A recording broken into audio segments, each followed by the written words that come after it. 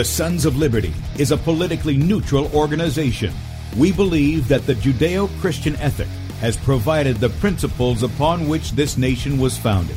It is our belief that these principles provide not only the foundation and framework for American government and society, but are also essential to the maintenance of a fair and just society. All program content is based on a Christian biblical worldview. One of you said to me recently that we shouldn't rock the boat. Well, ladies and gentlemen, I want to tell you that I am a boat rocker.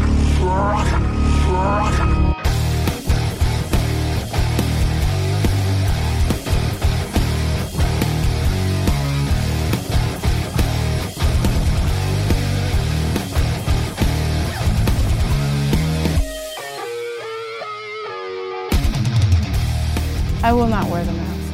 I will not wear the mask. I will not wear the mask. I will not wear the mask. I will not wear a mask. I will not get the vaccine. I will not get the vaccine. And I will not get the vaccine. I will resist evil. I will resist evil. I will resist evil. I will submit to God. I will submit to God. I will submit to God. In the Lord I will praise His word. In God I have put my trust, and I will not be afraid. Hear my prayer, O Lord, and let my cry come to you. Do not hide your face from me in the day. For the Lord is the great God, and the great King above all. Rise up, O judge of the earth, render punishment to the proud. Lord, how long will the wicked triumph? Righteousness and justice are the foundation of His I hate the work of those who fall away. With my mouth I will make known your faithfulness to all generations. For I have said, mercy shall be built up forever. Your faithfulness you shall establish. On an instrument of 10 strings, on the lute and on the harp, with harmonious sound. For you, O Lord, have made me glad through your works. I will triumph in the works of your hands. Are on high forevermore. For behold, your enemies shall perish. All the workers of iniquity shall be scattered. I will defy tyrants. I will defy tyrants. I will defy tyrants. I will defy tyrants. I will defy tyrants. And with that, good morning, America. Welcome, Christians, conservatives, constitutionalists, liberals, libertarians, communists, Islamists, LGBTQ, RSTV, WXYZ people. All the boat rockers are in the house, and anybody else I may have missed, to the Sons of Liberty radio show here on Red State Talk Radio, where we use the Bible and the Constitution not to see who's on the right or the left, but who is on the straight and narrow. I'm your host, Tim Brown, coming to you live from the U.S.-occupied state of South Carolina. The editor at sonsoflibertymedia.com, and for our Muslim friends, I'm the infidel that Allah warns you about. I hold to the book, the Bible, as the authoritative Word of God. Glad that you guys have joined us here on Thursday morning. If you'd like to check us out online, please do so. sonsoflibertyradio.com and also sonsoflibertymedia.com. In fact, if you're listening by way of Red State Talk Radio, head over to sonsoflibertymedia.com. Scroll down on the right side of the page, and you'll see us going live in the second video down. Yeah, you'll see the numbers that I'm showing on here. They're not really what I'm seeing in the chat at all. Like multiplied many times. And of course, we're on Rumble too at Sons of Liberty Radio Live. Just look that up. Look for the channel. When you do the search, there's a search for video, search for channel. Do the channel Sons of Liberty Radio Live as one word. We're on there live as well. Also on beforeitsnews.com, top of the page right there, as well as dlive.tv at The Sons of Liberty, and also on Roku, Cutting Edge TV on there. So, and Twitch, one more, Twitch, News Tycoon. Go over there, check that out as well. Subscribe to the pages, but you can always find us here at sonsoflibertymedia.com on the right side of the page. Right above that is Bradley's show from yesterday, and you can catch that up until 3 p.m. today when he goes live. So if you want to hear Bradley in the afternoons, he's not on Red State Talk Radio, he's on GCN, but he's live on sonsoflibertymedia.com if you want to check that out as well. Right above the videos is where you can subscribe to our newsletter. Now, we don't rent your email, sell it, or spam it. You know that. You get one email from us a day, including the morning show archive. So everything we're going to have today, and I know some of you are going to want to share the information today, because I was talking with Don yesterday, and he laid something on me in all the years that he and I have kind of had conversations and reading his book and writing the stuff that I wrote and everything. Never heard this.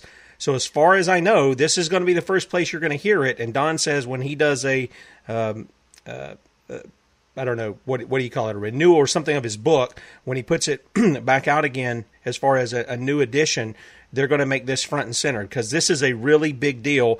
And like any good show host, you're not going to hear it at the first. You're going to have to wait through that to hear it. But that will be in the morning show archive later this morning. Finally, if you agree with our message and you want to help us, we have needs. That's what we let you know we have needs. And we trust the Lord to move on the hearts of his people that they might come alongside us and help support the message we have. There's a donate button at the top of sonsoflibertymedia.com. There's also a way where you can become a son or daughter of Liberty, which is our monthly partners, who we're very appreciative for, as well as our single donation partners. And that's the link is at top of sonsoflibertymedia.com, as well as our store. And this week we are highlighting Bradley's The Prayer That Rocked the Capitol DVD. And again, if you've been wanting to get it and you hadn't been able to get it, it's $20 normally. You use the promo code at checkout in our store, 25prayer, all one word, the number 25prayer at checkout. And you'll get 25% off this DVD. Again, this goes back to 2011, shows that he was invited to give a prayer there at the Minnesota State House. And as a result of that, it was a simple prayer, guys. It really was. And yet, national media just couldn't help themselves of going after him, which it's like we say here, their cruelty swell our ranks. And so a lot of people heard about Bradley Dean, who didn't even know he was on the planet. So it's it's great the way God uses things to for our good and for his glory, as it says in Romans 8:28. So if you want that DVD, pick it up. 25prayer is the promo code for that. Now, as you know, this week we're highlighting Extortion 17. Tomorrow is the 10th anniversary of the downing of that, killing 17 Navy SEALs, several other servicemen in that helicopter crash, and still nobody's been brought to justice over the cover-up, what many of us believe was treason by many in the Obama administration, and just nobody's been brought to justice. Just like everything else that America seems to be leaving off, they leave off justice in just about everything that the corrupt politicians do, okay, that they're involved in. And so that's why we're highlighting it again. The media is largely MIA on this story. And so to help us today in that, we've got Don Brown. Now, Don's not a stranger to the Sons of Liberty. We've had him on before. In fact, we just had him on a month or two ago to talk about the election fraud because he was involved in the investigation into that as well. But Don is a former U.S. Navy JAG officer. He's a nationally best-selling author of books of military fiction and nonfiction. The author of 13 books released by various national publishers. His two novels, Treason and Malacca Conspiracy, I hope I pronounced that correctly, both reached #1 in the world on the Amazon bestseller list for fiction in 2009 and 2012, respectively. Treason, a novel about a young Navy JAG officer, Zach Brewer, chosen to prosecute 3 Islamic chaplains for murder, is said by some to have predicted the Fort Hood terror attacks in November of 2009.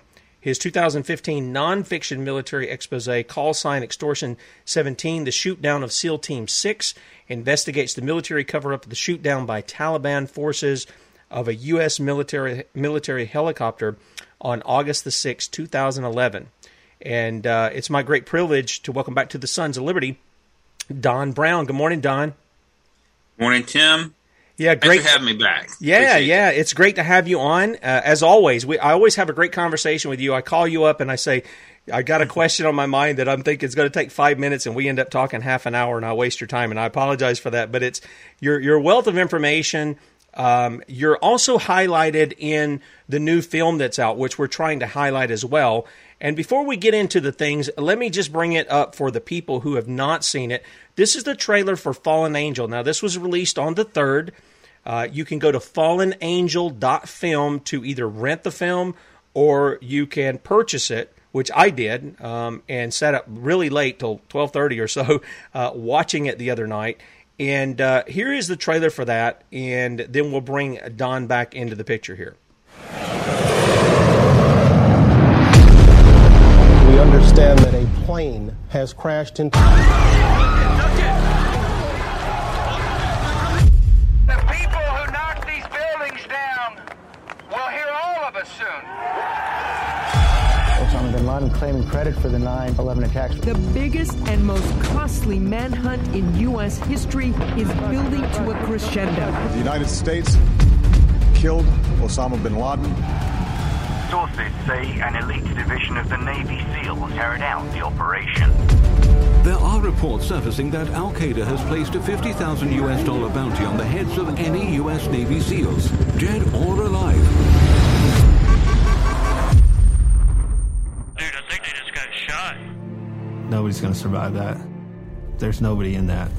This is the single largest loss of life in Afghanistan in a single incident. Most of them are U.S. Navy SEALs. My job was to protect, and that night, I wasn't able to do that. This flight should have been 10 minutes from wheels up to wheels down, but we lost communication with it. We've had 2 U.S. Army pilots verified that a black box was installed on Extortion 17. One of the more sensational stories is that the black box was washed away in a flash flood. Was there a black box? No, sir. So without a doubt, that black box was installed. We discovered bullets in the bodies of the Navy SEALs. The military threw them away. More likely than not, that supports a shootout on board. Some of the families were told that the bodies were not identifiable. That is absolutely not the case. And in fact, their sons were cremated. I called the command. I said, "Why'd you cremate my son? My son didn't want to be cremated." Every American should be taught about what happened in Extortion 17. The families want to know the why. We owe that to them. The tragedy is the caliber of men that were lost. What we do know is that it is clear that someone wanted the truth out. Anybody out there? We have a fallen angel. A fallen angel. Roger.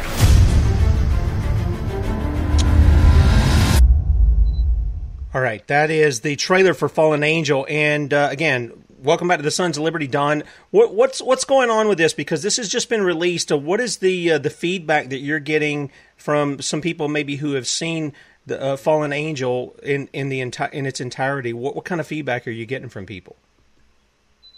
Tim, first off, I want to thank you not only for having me again, but for sticking with the story, for sticking with these men who lost their lives, and for helping to continue to push for the truth. Over the years, it's been 10 years, and you and I have been together on this for a large portion of that time. Then the feedback on the film, it's been phenomenal. And before I even mention something about the feedback, let me just say that this film, I was in Florida in the Palm Beach area previewing the film for the premiere on Saturday night. And we had a packed theater of about 150 in the Regency 8 in Stuart, Florida, which is right out just north of Palm Beach. If there was a dry eye in that theater when that film finished, I don't know.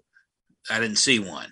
And this is a very powerful and dramatic docudrama movie, which brings this story to life kind of in a flesh and bones form.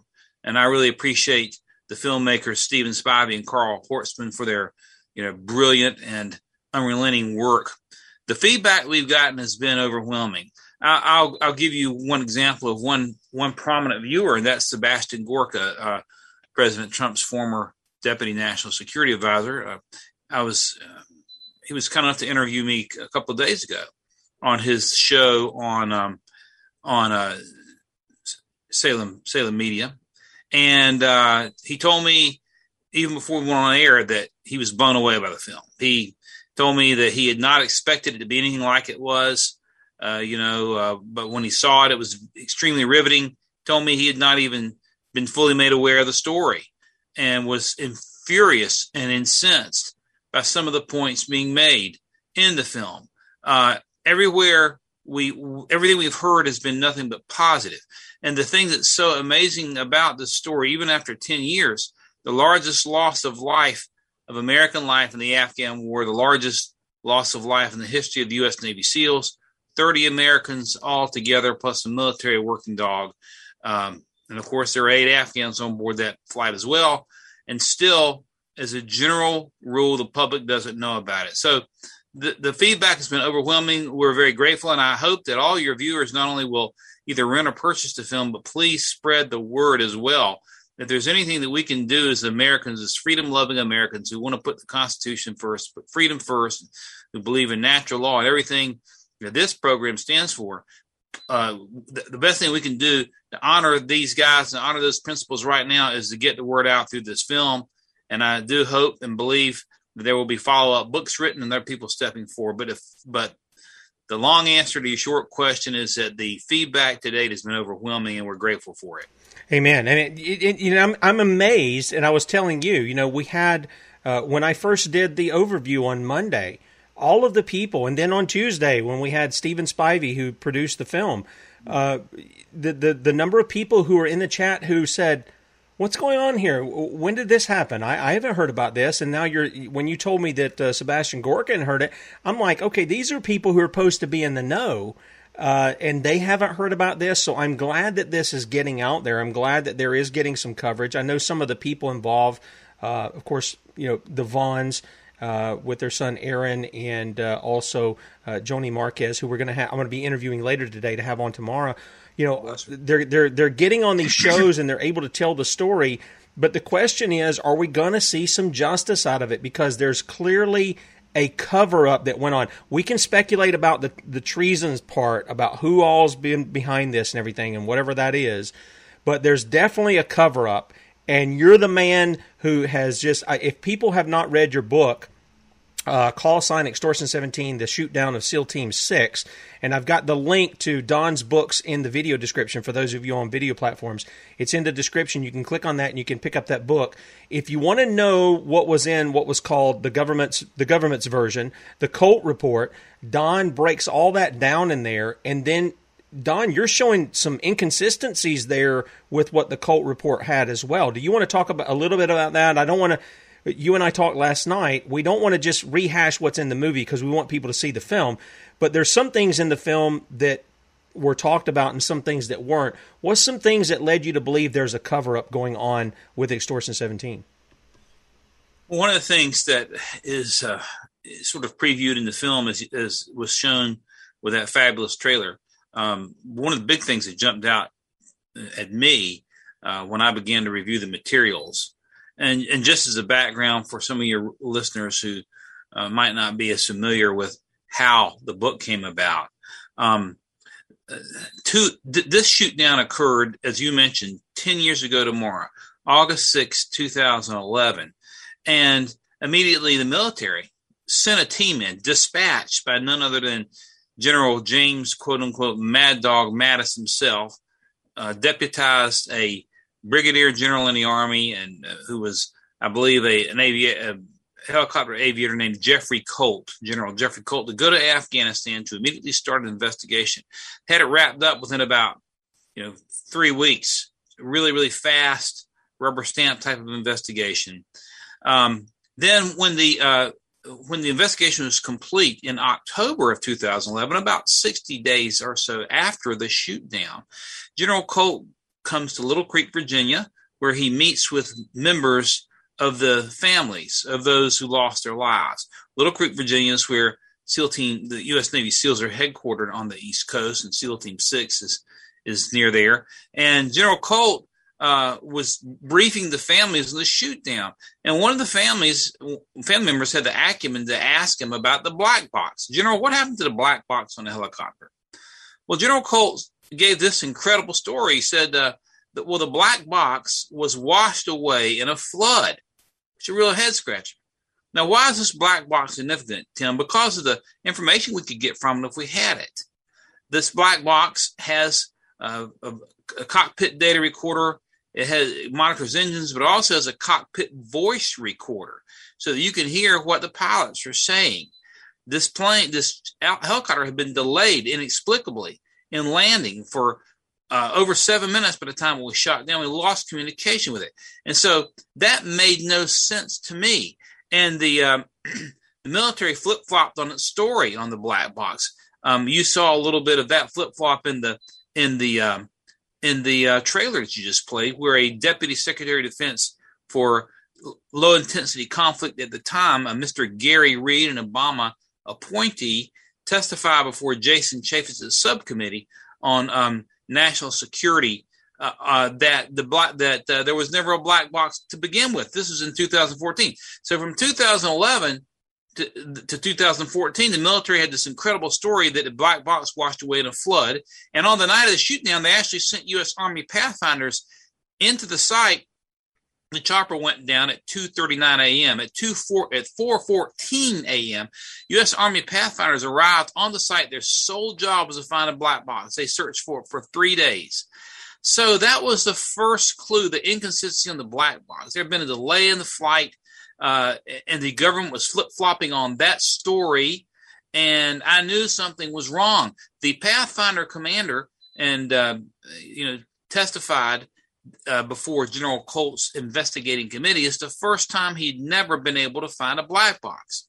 You ask how I know this. Well, let me go back to that October 2011 briefing in Little Creek, Virginia, where family members are brought in to be briefed by General Colt. As General Colt is standing before the families, briefing them with incredible tall tales about black boxes washing away in floods, while there were several senior enlisted members who were passing out envelopes to certain family members, which contained not only an overview of the general's report, but in some cases, a disc.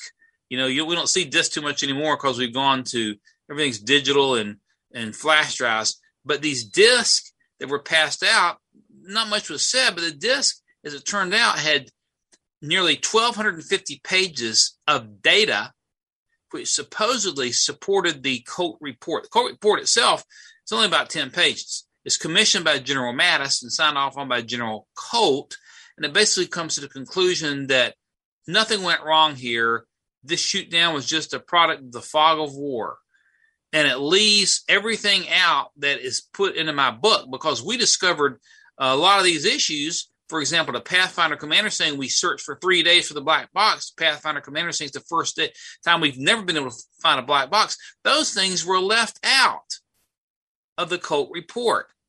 The fact that we had 8 unidentified Afghans on board that chopper left out of the Colt report. So there were a number of inconsistencies there I had seen, and I think maybe in the past you have played part of this clip, but in 2013, I got involved because I was surfing Facebook one day and something popped up. It was about the shoot down of this helicopter. And I'd heard about it when it happened, but because it was buried, I didn't have any details. But there was a press conference at the National Press Club in Washington, D.C. And at that press conference, there were several family members, including Billy and Karen Vaughn, who I've become very close friends with. They're like family to me now. And also Charlie Strange and Doug Hamburger and his wife. All these families who lost their sons in this shoot down. And also at the press conference were several conservative members of the Congress, including at the time Alan West, who was a member of the Congress at that time from Florida. Also Louis Gohmert, who is a real champion of freedom, and also several prominent former high-ranking military officers, including Lieutenant General Jerry Boykin, who's also become a good friend of mine. We're all there, and it became clear as the families were talking that something wasn't quite right. And so I sent something told me, call it a lower baby, probably so. As a JAG officer, as you mentioned, I was a Navy JAG officer. I had handled a major aviation disaster when I was in San Diego, but an F-14 to go down. I handled that case all the way up through the federal court proceedings in U.S. District Court. So I had a background in major aviation disaster, which is kind of a unique thing even for a JAG officer.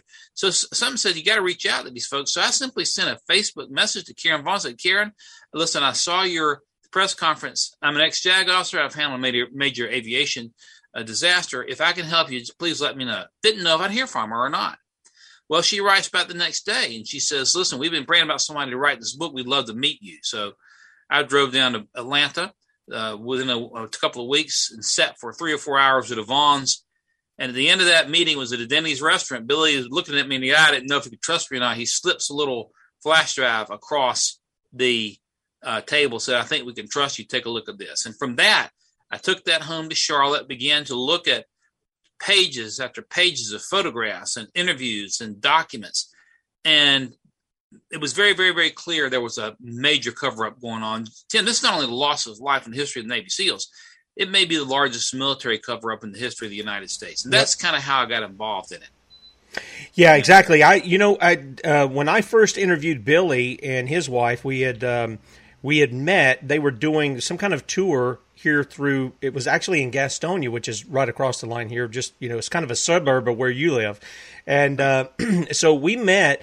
And he sent me the same items, and I was just going through it, going like, "Wow, they just gave you this stuff." And so it's kind of big. And by the way, I had stored that, and Don was gracious enough to send it back to me. I don't know if I lost it on a hard drive. I've had a bunch of them crash, but I'm going to have that for you guys listening.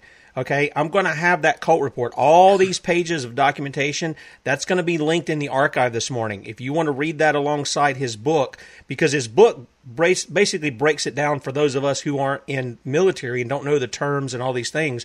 It makes it real easy for us to understand what's going on there. And I'm appreciative to you for that, Don, because that allowed me to write simple articles that kind of focused on each little aspect of things that I thought were important, and you obviously thought were important enough to put in your book. So you've got all these things going on. You believe there's a cover-up. Now, there's a guy in the film, and you told me his name, and I've forgotten it, but he's the guy who does the bullet forensics. What's his name? Don Nico. Don Nico. So Don says, there were bullets found inside of some of the SEALs. And instead of them keeping them for evidence, kind of like they should have done for, 9/11, the Miami building that collapsed, they should have kept that stuff and looked at it for evidence, whether there's foul play or any of this kind of stuff. They just got rid of it. And he's saying all we need is a casing. We can tell whether or not somebody fired it or whether it's there was a cook-off round or whatever. But even with that, you've explained cook-off rounds don't have enough velocity to them because they're not coming through a barrel. They're not against a solid object to get that velocity to actually penetrate the body. And that's a big picture for a cover-up. And I wonder if you'll speak to that and maybe go back and can you cite some other issues with Dover Air Force Base and some corruption, maybe some twisting or getting rid of evidence or things like that? Because I know they have a history of doing that. Well, I'm happy to do that. As a background, we were able to secure at least 3 autopsies. The autopsies of the bodies of these heroes, the autopsies are not part of the cult report. We got these through families. And in 2 of the 3, we saw very, very, very disturbing language saying cook-off rounds found at autopsy, but discarded or thrown away as having no evidentiary value. And I want to stop right there. Not everybody knows what a cook-off round is. A cook-off round is a bullet. It's a bullet that cooks off or goes off when heated enough. In other words, if you were to take a box of 22 bullets and throw them in a bonfire, they might eventually get hot enough that the gunpowder ignites. Okay, and so people think that, well, if you have that happen, oh no, you're going to have an explosion. Well, right after World War II, our guys were coming home with their weapons and with hundreds and thousands of rounds of ammunition.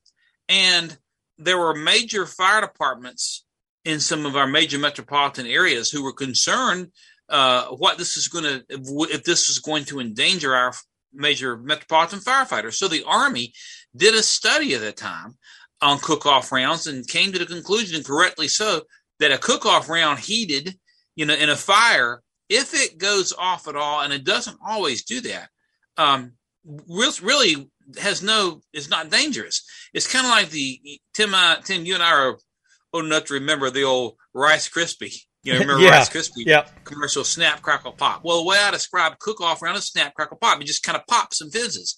You see, it's got to be inside of a rifle barrel.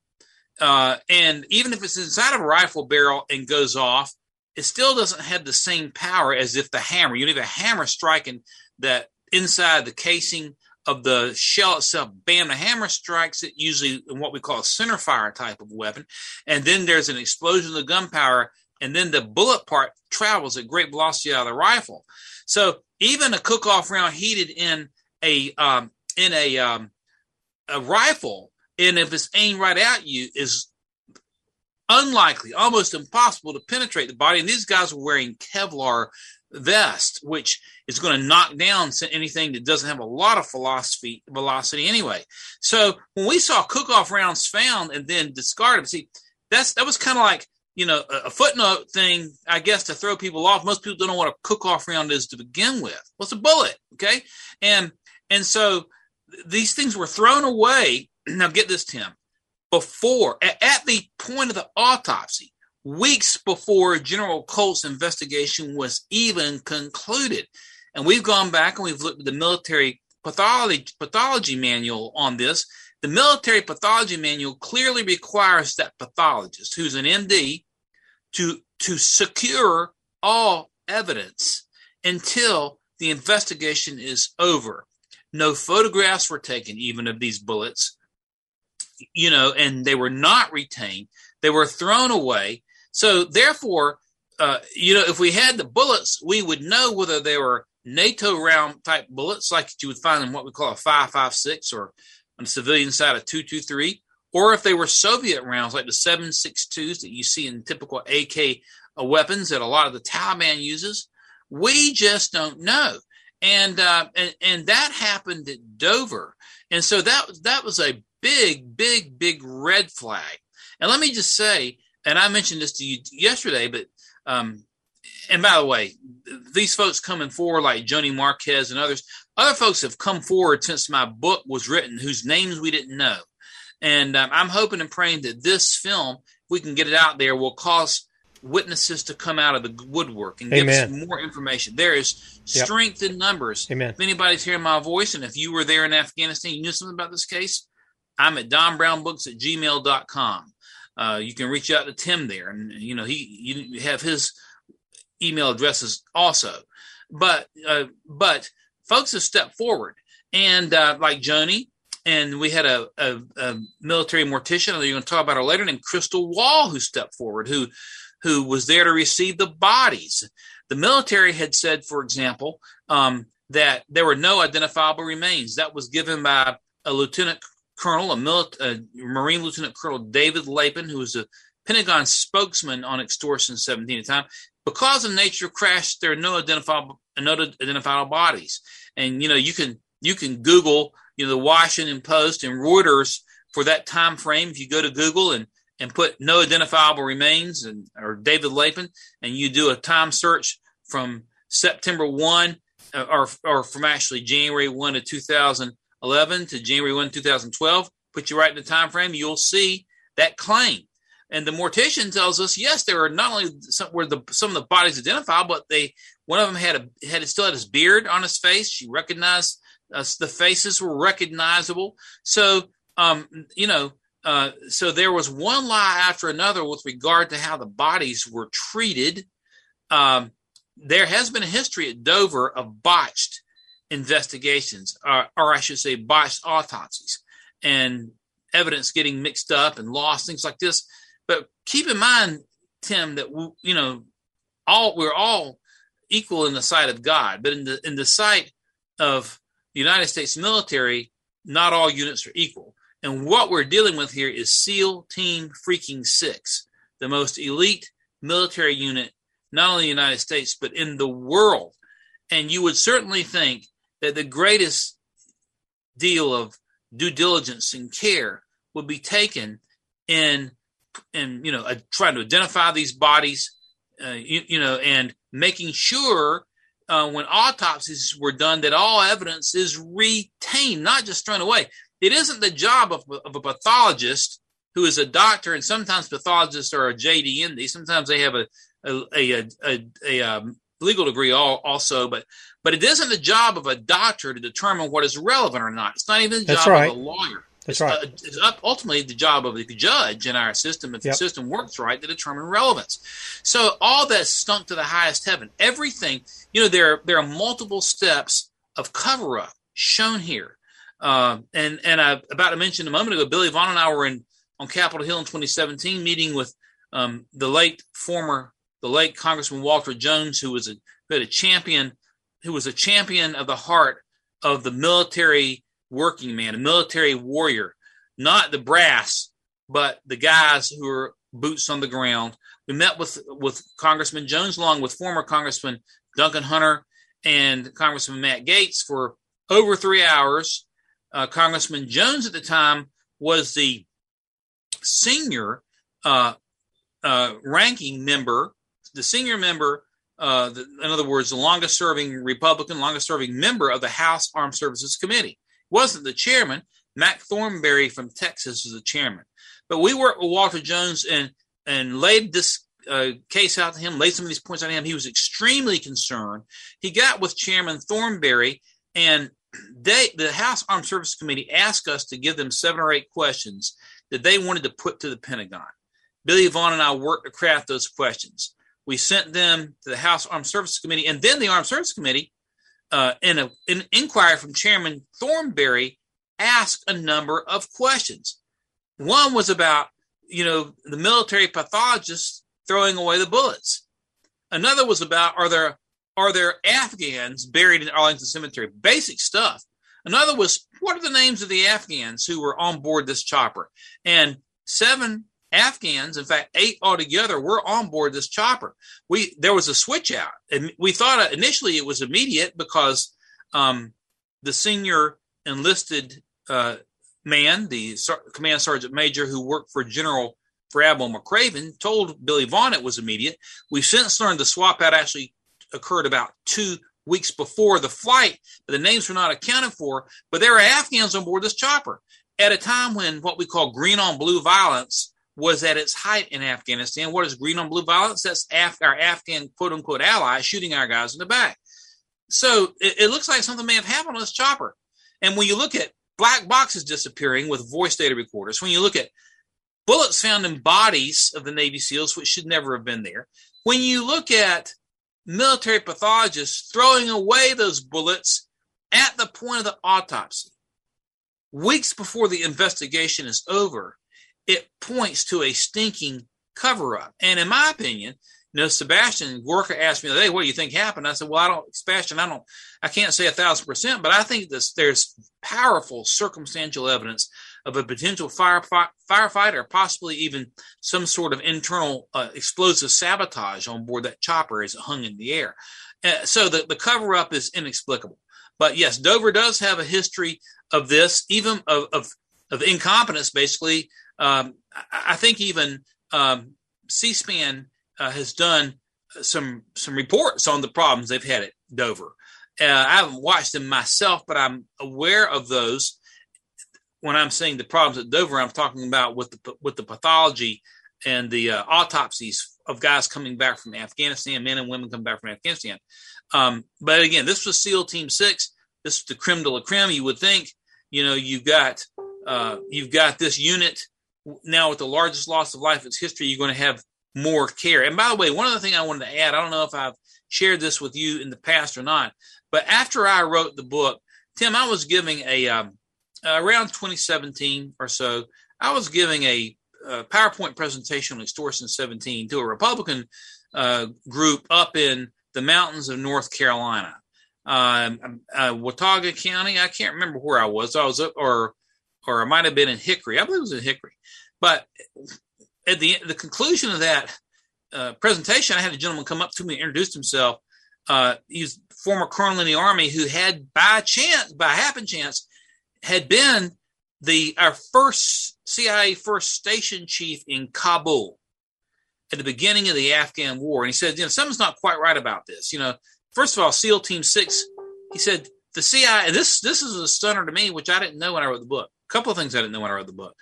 But he told me that the CIA had taken operational control of SEAL Team 6 at the beginning of the Afghan war. What? Well, yeah. Let me repeat that. The CIA took operational control of SEAL Team 6 at the beginning of the Afghan war. And the colonel said, SEAL Team 6 would never be flown as a QRF. In other words, one of the fishy things about this report is that Don, hold on a second. Tell people, because they're probably not familiar with this. What is a QRF? Just getting ready to do that. That QRF is the acronym for Quick Reactionary Force. In other words, they would have been one of the stories told is this mission was launched because the SEALs were going to rescue Army Rangers who were in trouble, which is a lie from the pit of hell. Rangers were never in trouble. Okay, so it wasn't a QRF, even though the military at one point claimed that it was. All right, so it was launched as that. But the colonel said, hey, we'd never fly SEAL Team 6 as a QRF. They're too valuable of an asset to do that. And they would be going after very high, level targets like Osama bin Laden. And then he told me that the CIA had taken operation control of SEAL Team 6 at the beginning of the war. I researched him. He was correct. Matter of fact, if you go back and you research now, there are articles even in the New York Times and the Washington Post and other liberal rags. By the way, the New York Times is a liberal, worthless rag in terms of its political stances. Sometimes, their war correspondents have done a decent job in covering things. Okay, so I know we want to throw out the baby with the bathwater. That's our natural reaction. But our war correspondents sometimes, not always, sometimes have done a decent job of war coverage over in Afghanistan. But they have reported that even Operation Neptune Spear, the very famous operation of May 1, 2011, in which Navy SEALs were credited with, they were outed, I should say, and for when they killed Osama bin Laden, as the story goes, they reported that even that was a CIA-controlled mission. Go look it up yourself, Tim. Wow. And I'll say this. Admiral McCraven was the SOCOM commander, the Special Operations Commander over the SEALs, who never was a part of SEAL Team 6 himself, who some of you may know later, bashed President Trump in an op-ed because President Trump had yanked John Brennan's security clearance. And that was a good move. It was a good move. Yep. But McCraven, jumped on the deep state bandwagon and attacked the president at the time. McCraven, the same Admiral McCraven who got into an argument with Billy Vaughn over Obama in the Vaughn's home. Okay. What was I saying, Tim? I lost track of my thought. What was I saying before I went off track? Well, you were dealing with the issue of the CIA, and I'm fascinated by that because the CIA has been running drugs here in America. Okay, while the puppets and all of them are guilty of it, Republican and Democrat. They're all saying, "Oh, we want a war on drugs," which has done nothing but violate the rights of Americans, law-abiding Americans, I might add. And then they're involved in manipulating the media around the world. And now you're telling me, what other operations or stuff have the CIA been involved in to where they're actually controlling entire military units? Is this a common thing for them? Well, first off, I'll answer that if I can. I'll try anyway. But what I was going to say about McCraven, before I went off track for a second, about his disagreement and argument with Billy Vaughn in their home in 2013 is that you can Google this and look it up yourself. Admiral McCraven moved all the records of this mission, that is Operation Neptune Spear, the mission to kill bin Laden. He moved it to the CIA in order to avoid the ability to get most of it through FOIA. And you can Google that as well. And the FOIA is the Freedom of Information Act. And it's harder to get stuff that the CIA sits on because they have everything classified. So he caught some flack at the time for that, for moving operational details of the mission to the CIA. They commanded the mission anyway, to avoid Freedom of Information Act request. You can check that, Tim. Look it up. It'd be something interesting to follow up on. It's an interesting segment in and of itself. Yeah. But to your question, I'm not aware, let me just say this, of the CIA taking operational control of any other military units or of any unit in Afghanistan. But of course, SEAL Team 6 is a unit unlike any other unit, which is designed by the way it's built to engage in covert attacks they were designed and built to pull off the assuming that everything went down as they tell us. Yeah, they're very surgical in their strikes. They're not, Yes. carpet bombing guys. That's correct. You never know they're there. They come in, they wreak havoc, and they take care of things. And they were hitting high value targets, high intensity targets. They are our most elite military unit, and the CIA took control because the CIA was feeding them information on where they believed certain targets were. And so, to me, that was stunning. And if we get a chance to update the book, that'll be covered as well. But I just encourage your readers, encourage you too, Tim, just go back and Google some of that. Just Google CIA and SEAL Team 6 and read about the control that they had over the Bin Laden mission. I found actually, and I was trying to find it again the other day, but I actually found the executive order that was signed transferring the CIA to control of, the SEAL Team 6 to control of CIA at the beginning of the war. And it's interesting, because when you talk to Joni, if you talk to her tomorrow, you might ask her about one interesting aspect. Her AC-130 gunship, that was a gunship watching this helicopter overhead, which had control of the battle space as it moved toward its landing zone. They were watching Extortion 17 fly in. She'll tell you they got into an argument with the TOC center, with flight control, about, why are you flying this mission in here? There's no need for a QRF. The Rangers had requested an exfil. The Rangers kicked ass against the Taliban that night. They didn't need the SEALs to come in. So the gunship was saying, turn them around. No. The gunship was saying, well, request permission to fire. In other words, they saw Taliban on the ground moving toward a landing site with long cylindrical objects, as Joni will say. Okay. They're enemy combatants. The AC-130 requests permission to take them out. Permission denied. This request was given several times. Permission denied. And by the way, Joni, you saw Joni in that clip. She's an amazing, brave young lady. She is. What a wonderful lady. Because she stepped forward before. They call that conspiracy theory. They call you conspiracy theorist, Tim. They call me that. Everything's conspiracy theory until evidence starts to emerge.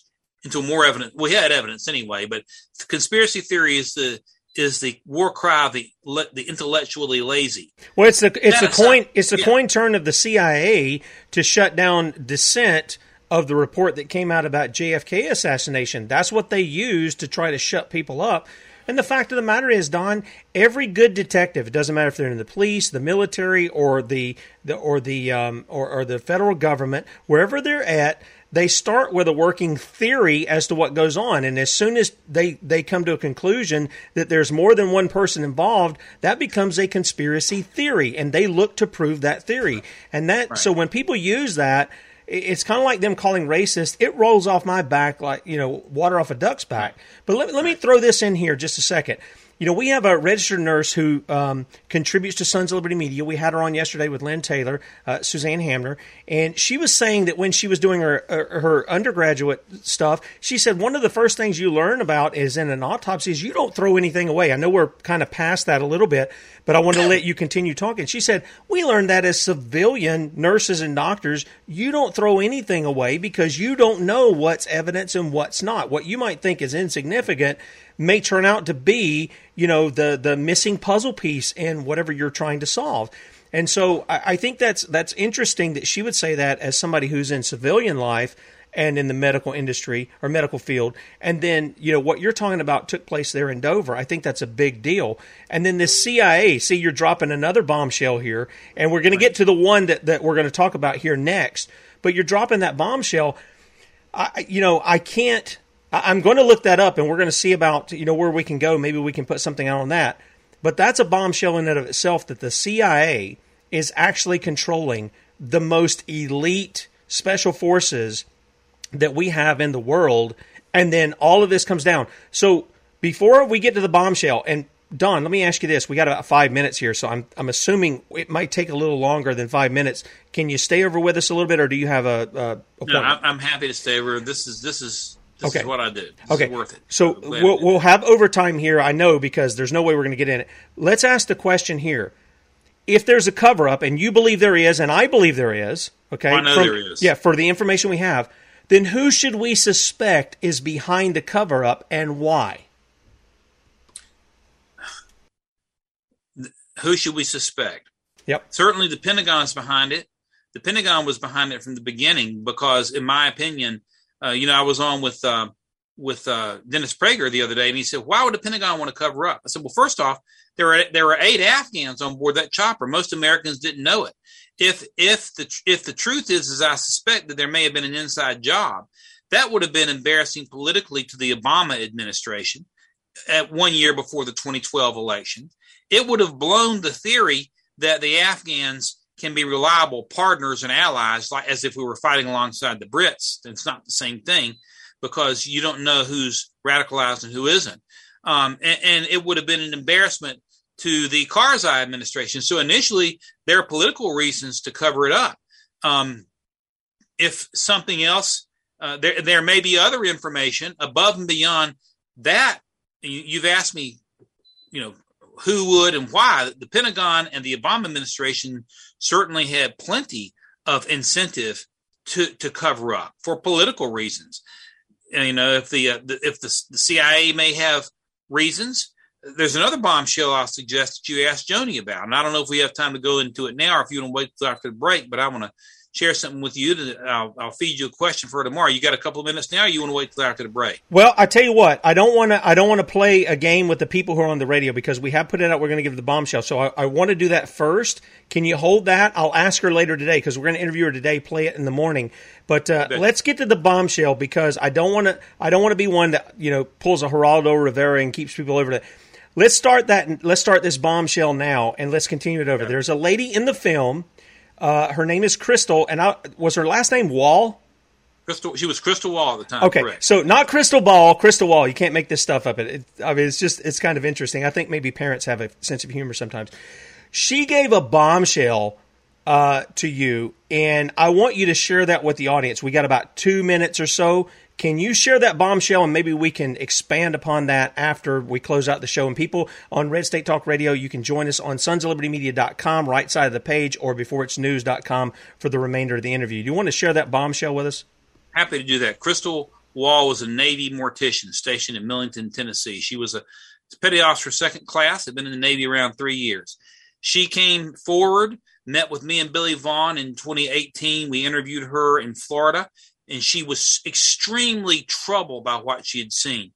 The week before the shootdown, the week leading up to the shootdown itself on August 6th, all that week, she says that the Navy Mortician Command had initiated a mass casualty drill every day leading up to the shootdown. This had never happened before in her career in the Navy. Never a mass casualty drill. We haven't. We've been fortunate enough not to have a lot of mass casualties in the Navy since World War II. Usually in the Navy, you have a mass casualty when you lose a ship. Fortunately, that's not happened too much since World War II. We've had deaths, but not mass casualty deaths. We had an explosion on one of our carriers that Senator McCain was involved in, but generally not much.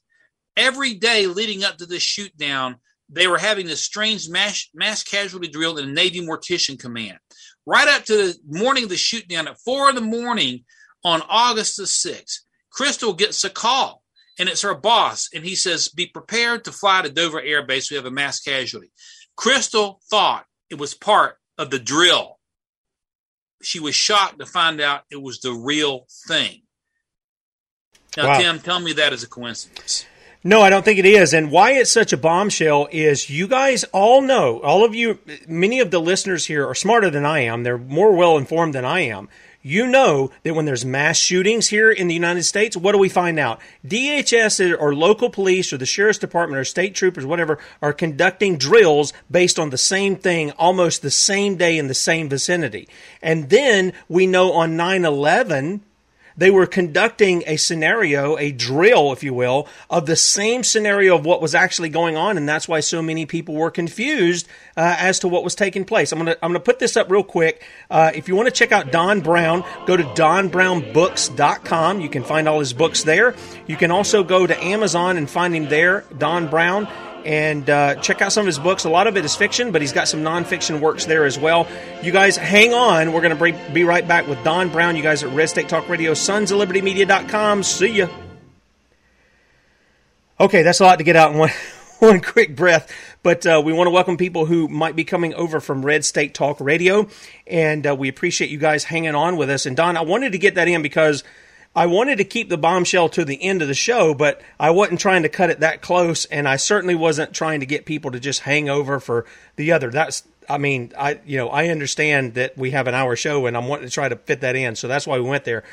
Let's continue this and elaborate maybe a little more on this, and then what you wanted to put forth as a question for Joni that I'll be sure to write down and ask her today. Right. But this to me is a big deal because if you're saying, and how long was Crystal in the service here and had never seen this take place, this kind of drill? I believe she told us it was 3 years. Okay. Now she'd been a mortician on the civilian side and was recruited into the Navy. I think she said it was 3 years. And okay. It's just a very, very strange occurrence. Let me kill my alarm clock here. I apologize. That's all right. Thought I killed it. It may go again, and I might have hit the snooze instead of the turn off. I have multiple alarms in the morning to make sure I don't oversleep. But anyway, I believe she said it was 3 years, Tim, that she'd been in the service, and it was a strange thing. Everybody thought it was strange. They were setting up for mass casualties. They were doing identification drills, how they would get their KCO officers out, and how they would handle a number of bodies come in like that. And so, but it wasn't a one-day thing. It was an all-week thing leading up to the morning of the shoot-down, almost like it was the shoot-down itself was a continuation of the drill. Strange. Extremely strange. Crystal, and one thing that we've seen about the wonderful military veterans who have come forward, who have been involved in this, there's a common denominator among them all, who were there on the ground or saw either the aftermath of the shoot down. Nick Moore being one, Trip Hamilton being one, Joni being one. They all suffered from unbelievable, what I would describe as a post-traumatic stress syndrome, unable to sleep. Nick Moore says in the movie that one of his men who witnessed it took their own life a few months later. Many of them thought about suicide themselves because of what they had seen, and to lose so many members of SEAL Team 6 in one swath was a blow to the morale of the entire military in Afghanistan. These guys were viewed as sort of superhuman type of warriors. And to show that they are vulnerable and especially under questionable circumstances, is the morale killer. So, but 3 years, and I can tell you, Crystal was extremely, Crystal tells us that, she was extremely shaken by this and had to come forward. Both Joni and Crystal had to come forward to get it off her chest because it was tormenting them so much. Yeah. And Nick Moore's come forward as well, and we appreciate them, and I'm hoping that a year from now, or maybe even less than that, you'll have me back on, and we'll have a number of other witnesses who have come forward to help shed even more light on it. You asked a minute ago about justice. When does justice come? Bible says, "Justice is mine, saith the Lord." Come on. But truth precedes justice. That's right. And so our part is to continue to expose and continue to pray, and eventually it will come. Well, it's not only that, Don. What you're saying right there is in line with the Bible, too. The Bible says 2 or 3 witnesses confirm the matter. That's Old and New Testament people. I know some of you guys out there listening, you're in this dispensational thing of the laws back there in the Old Testament and Israel, some kind of modern geopolitical kind of structure. It's not. Neither one of those are true. The law is still here. The Israel of today is composed of Jews and Gentiles in Christ. Read Ephesians 2 if you don't believe me. It says it right there. He's made us one new man. He's not going to rip us apart. This is what Christ paid for, and he also prayed for as well. And so, Don, you're right in line with what Scripture says. You're wanting the witnesses. You're wanting to bring justice, and that's the way it's got to be done. It's got to be done with the truth. It's got to be done with witnesses. And I'm glad that these, it's interesting we've got these ladies coming forward. Now we have Nick also coming forward. And I'll tell you, anybody, and I know the film is rather expensive for a film. You know, you can buy it for $30. It's expensive in my book. I'm very frugal in that. But considering this is not, they don't have Hollywood dollars behind it. They don't have, all this stuff. And it's a really, really well done docudrama. It really is. And the thing is what you'll see in there is you'll see the actual footage. I'm assuming this is from the gunship itself, Don, that they're showing there. That some of it's in the trailer. But they're actually seeing the fireball that Extortion 17 became, that burned for, a couple of hours? And then they're actually locating bodies on the ground via that camera. It's pretty incredible, the technology, what they use, but they're actually seeing that.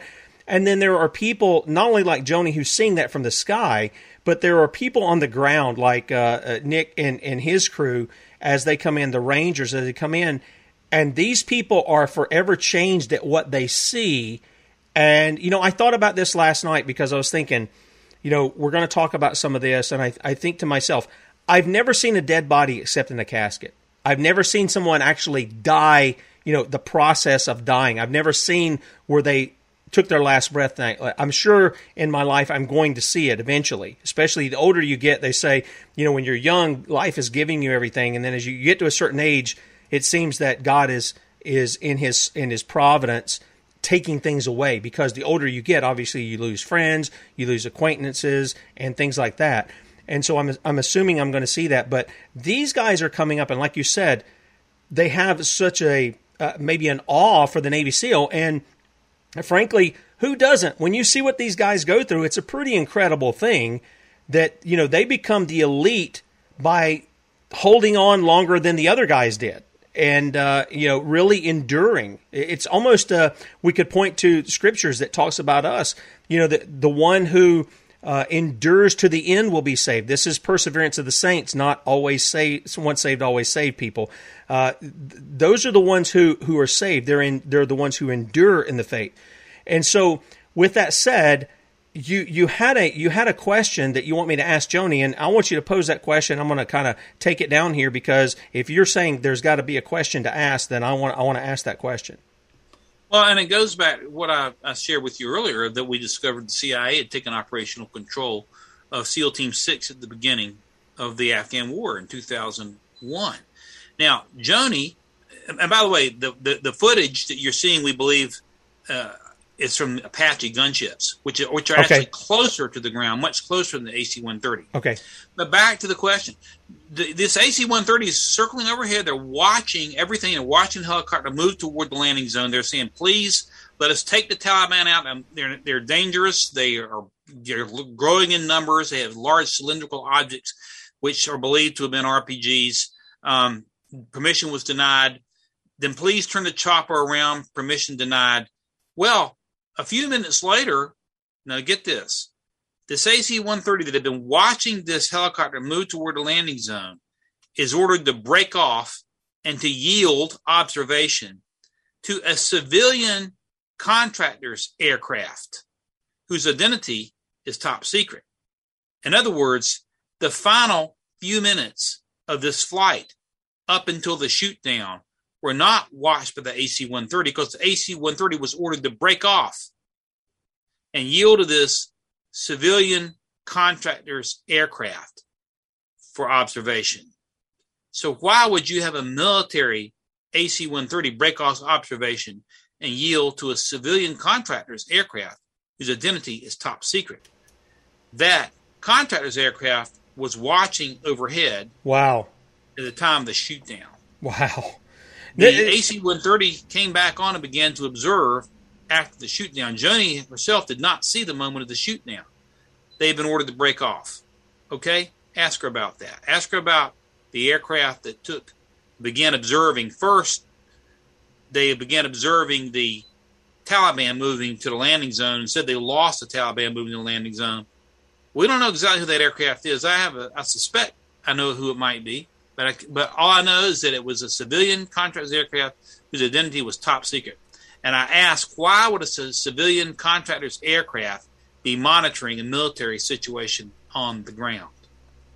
Ask her that. Wow, that's really incredible. Now you've dropped about 3 bombshells. We were only going for 1, but you dropped 3 here. Was she the one that let you know that that's what had went on? Yes, she did. We didn't know.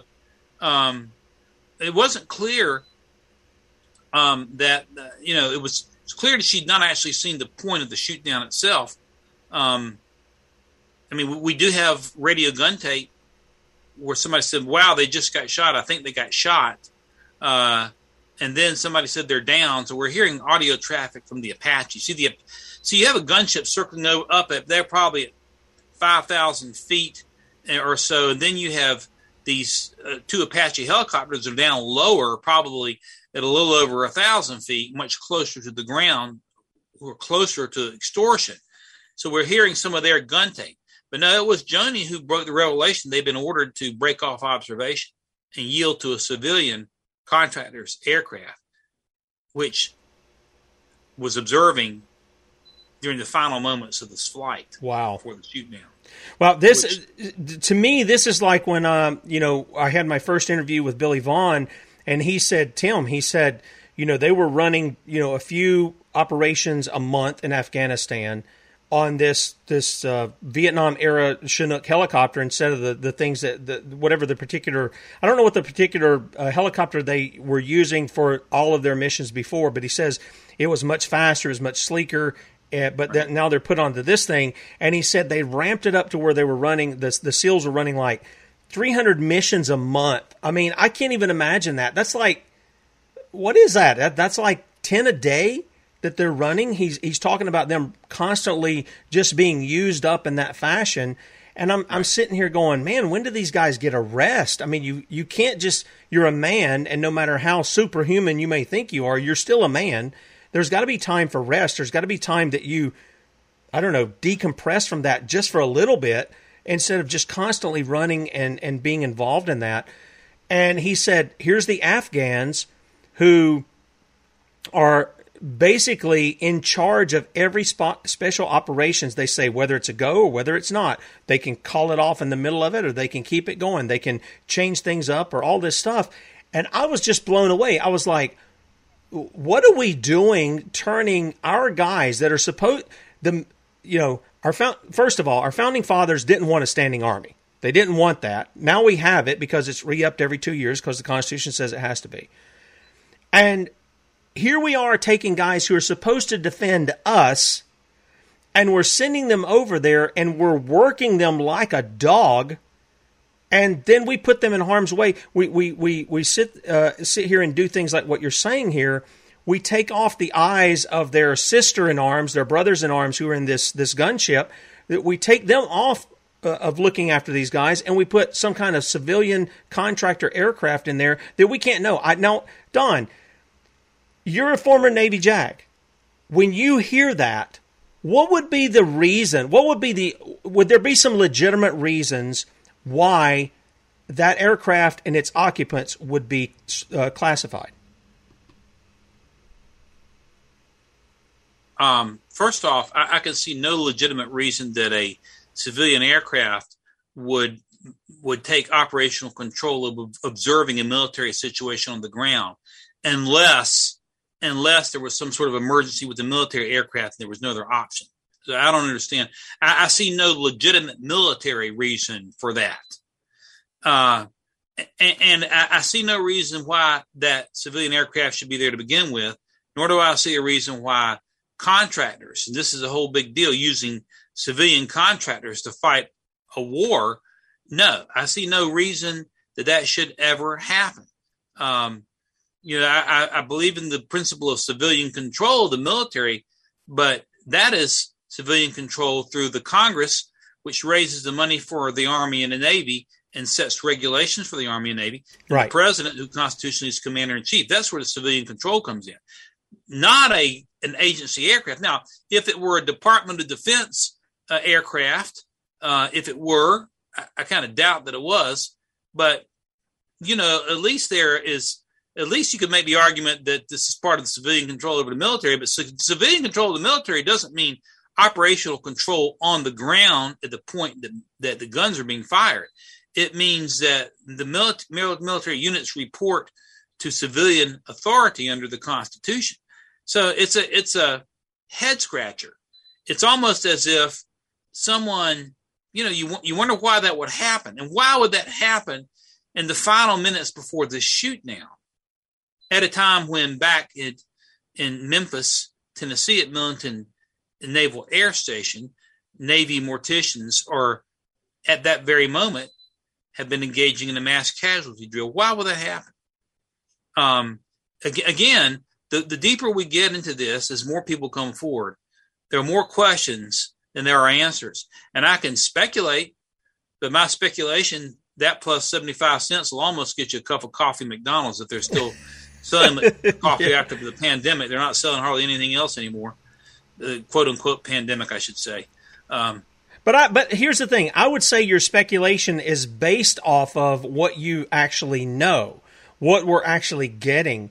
And, I listened, I think when I talked with Stephen, he was saying, probably the Obama administration, Biden and Panetta, they let the cat out of the bag because they're wanting, media on this to build them up. Oh, they're the killers of bin Laden, and they want a lot of media on this, and they're going to get political points. And I have no doubt that that's going on.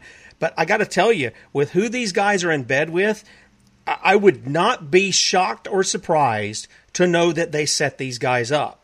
And I mean, I'm just going to say it. I think that's what's going on, is that they set them up. There is just no way you're going to have all of this stuff, a CIA control over SEAL Team 6. You're going to have this other ship come in when you already have military eyes on what's going on there, and then classify them. You're not going to have pathologists take and throw away evidence. I mean, I'm not even a doctor. I don't play one on TV. I haven't spent the night in a Holiday Inn Express either. And I didn't go to graduate school or any of that other stuff. And it seems common sense to me. You just don't do stuff like that. So it's not only a cover-up. There's got to be somebody behind in our government who's behind setting these guys up to be killed. It reminds me of the Operation Red Wings. I mean, how did the people know where that small team of guys were at? How did they know? And then how did they know this other Chinook was coming in with all these other members of the military on it in a rescue effort? How did they know? I mean, without somebody on the inside giving them the stuff. Now, again, it's speculation. I don't have anything to point fingers at somebody else. But I think it's circumstantial here, Don, that this is a legitimate question to ask. Who in our government put the target on the backs of these guys? And we know at least publicly Biden and Panetta did it, and they painted who these guys were.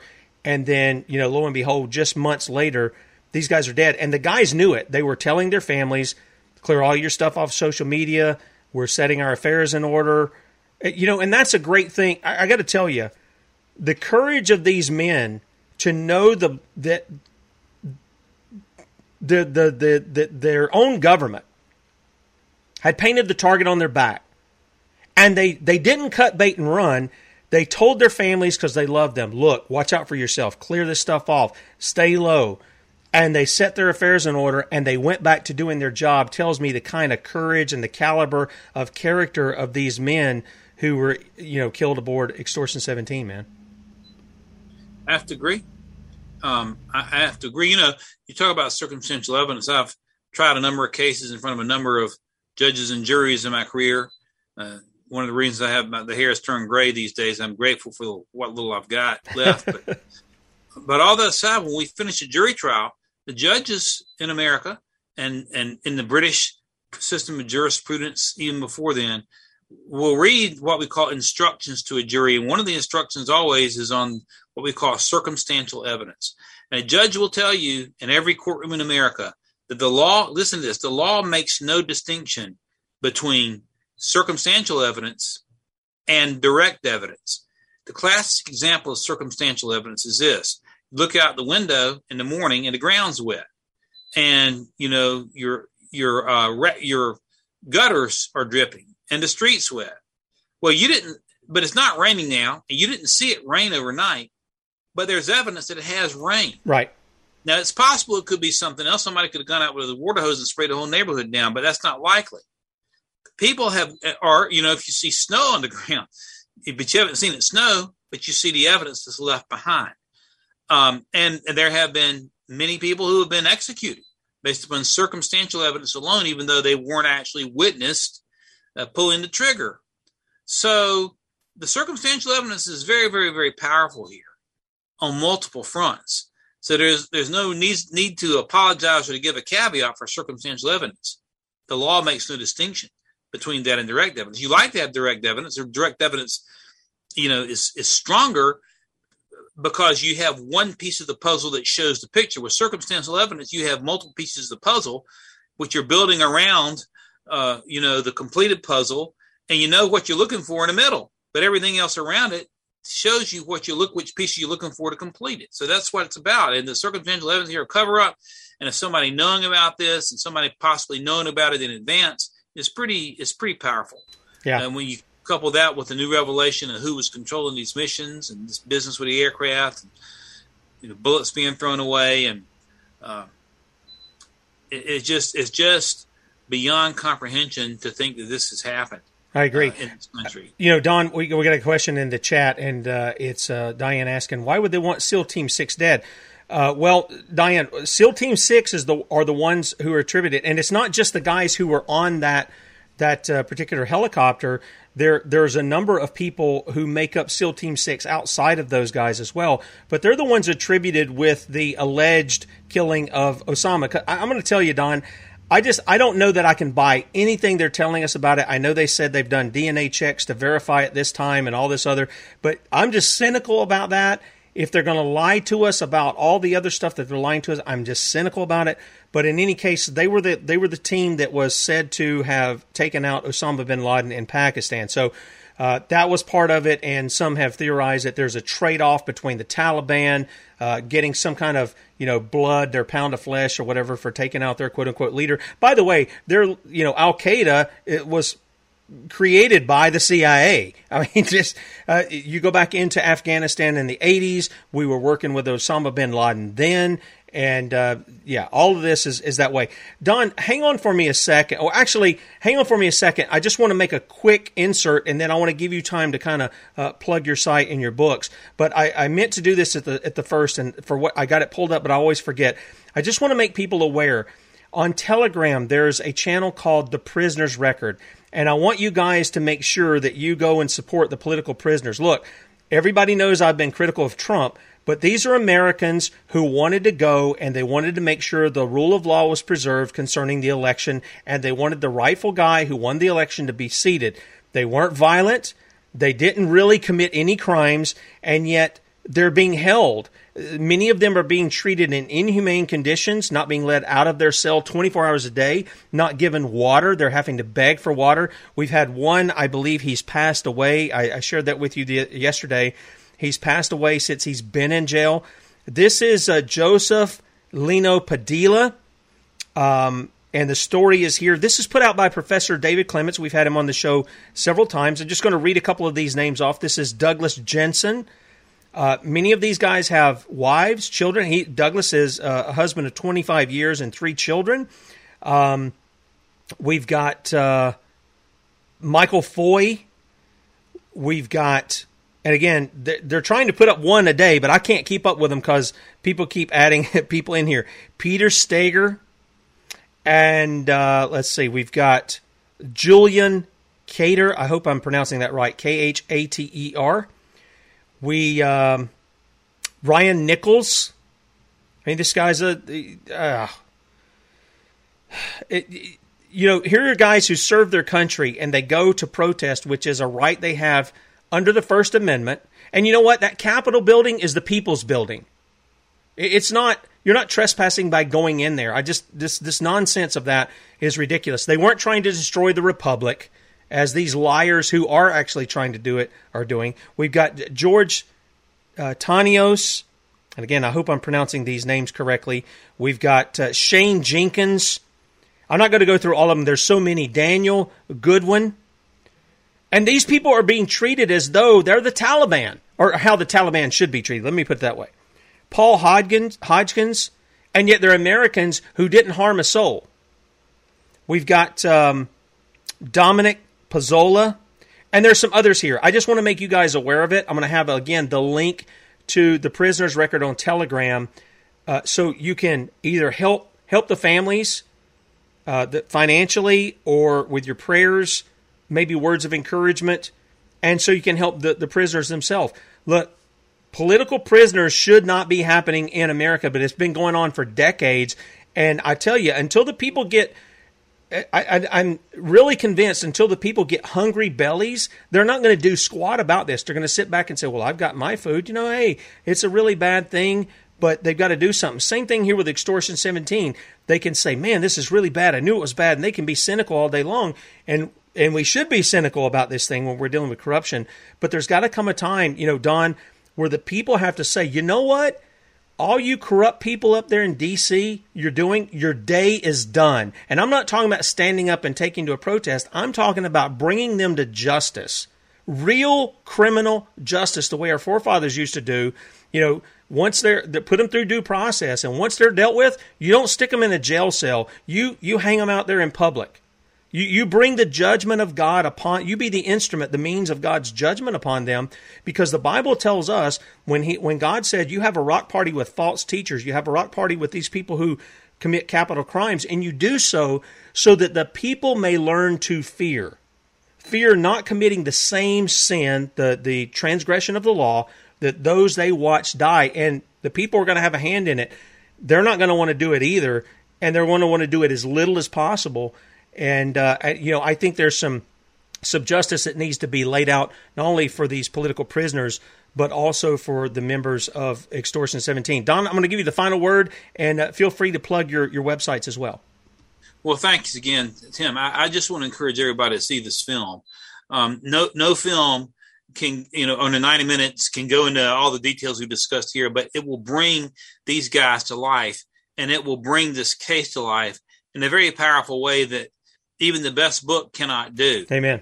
And like Tim said, it's almost $30 to buy it, but hey, have a house watch party, get 4 or 5 of your friends together and look at it like you're going to the movie, chip in $5 a piece and you're done. So you actually wind up seeing it cheaper than you would see it if you went into the theater.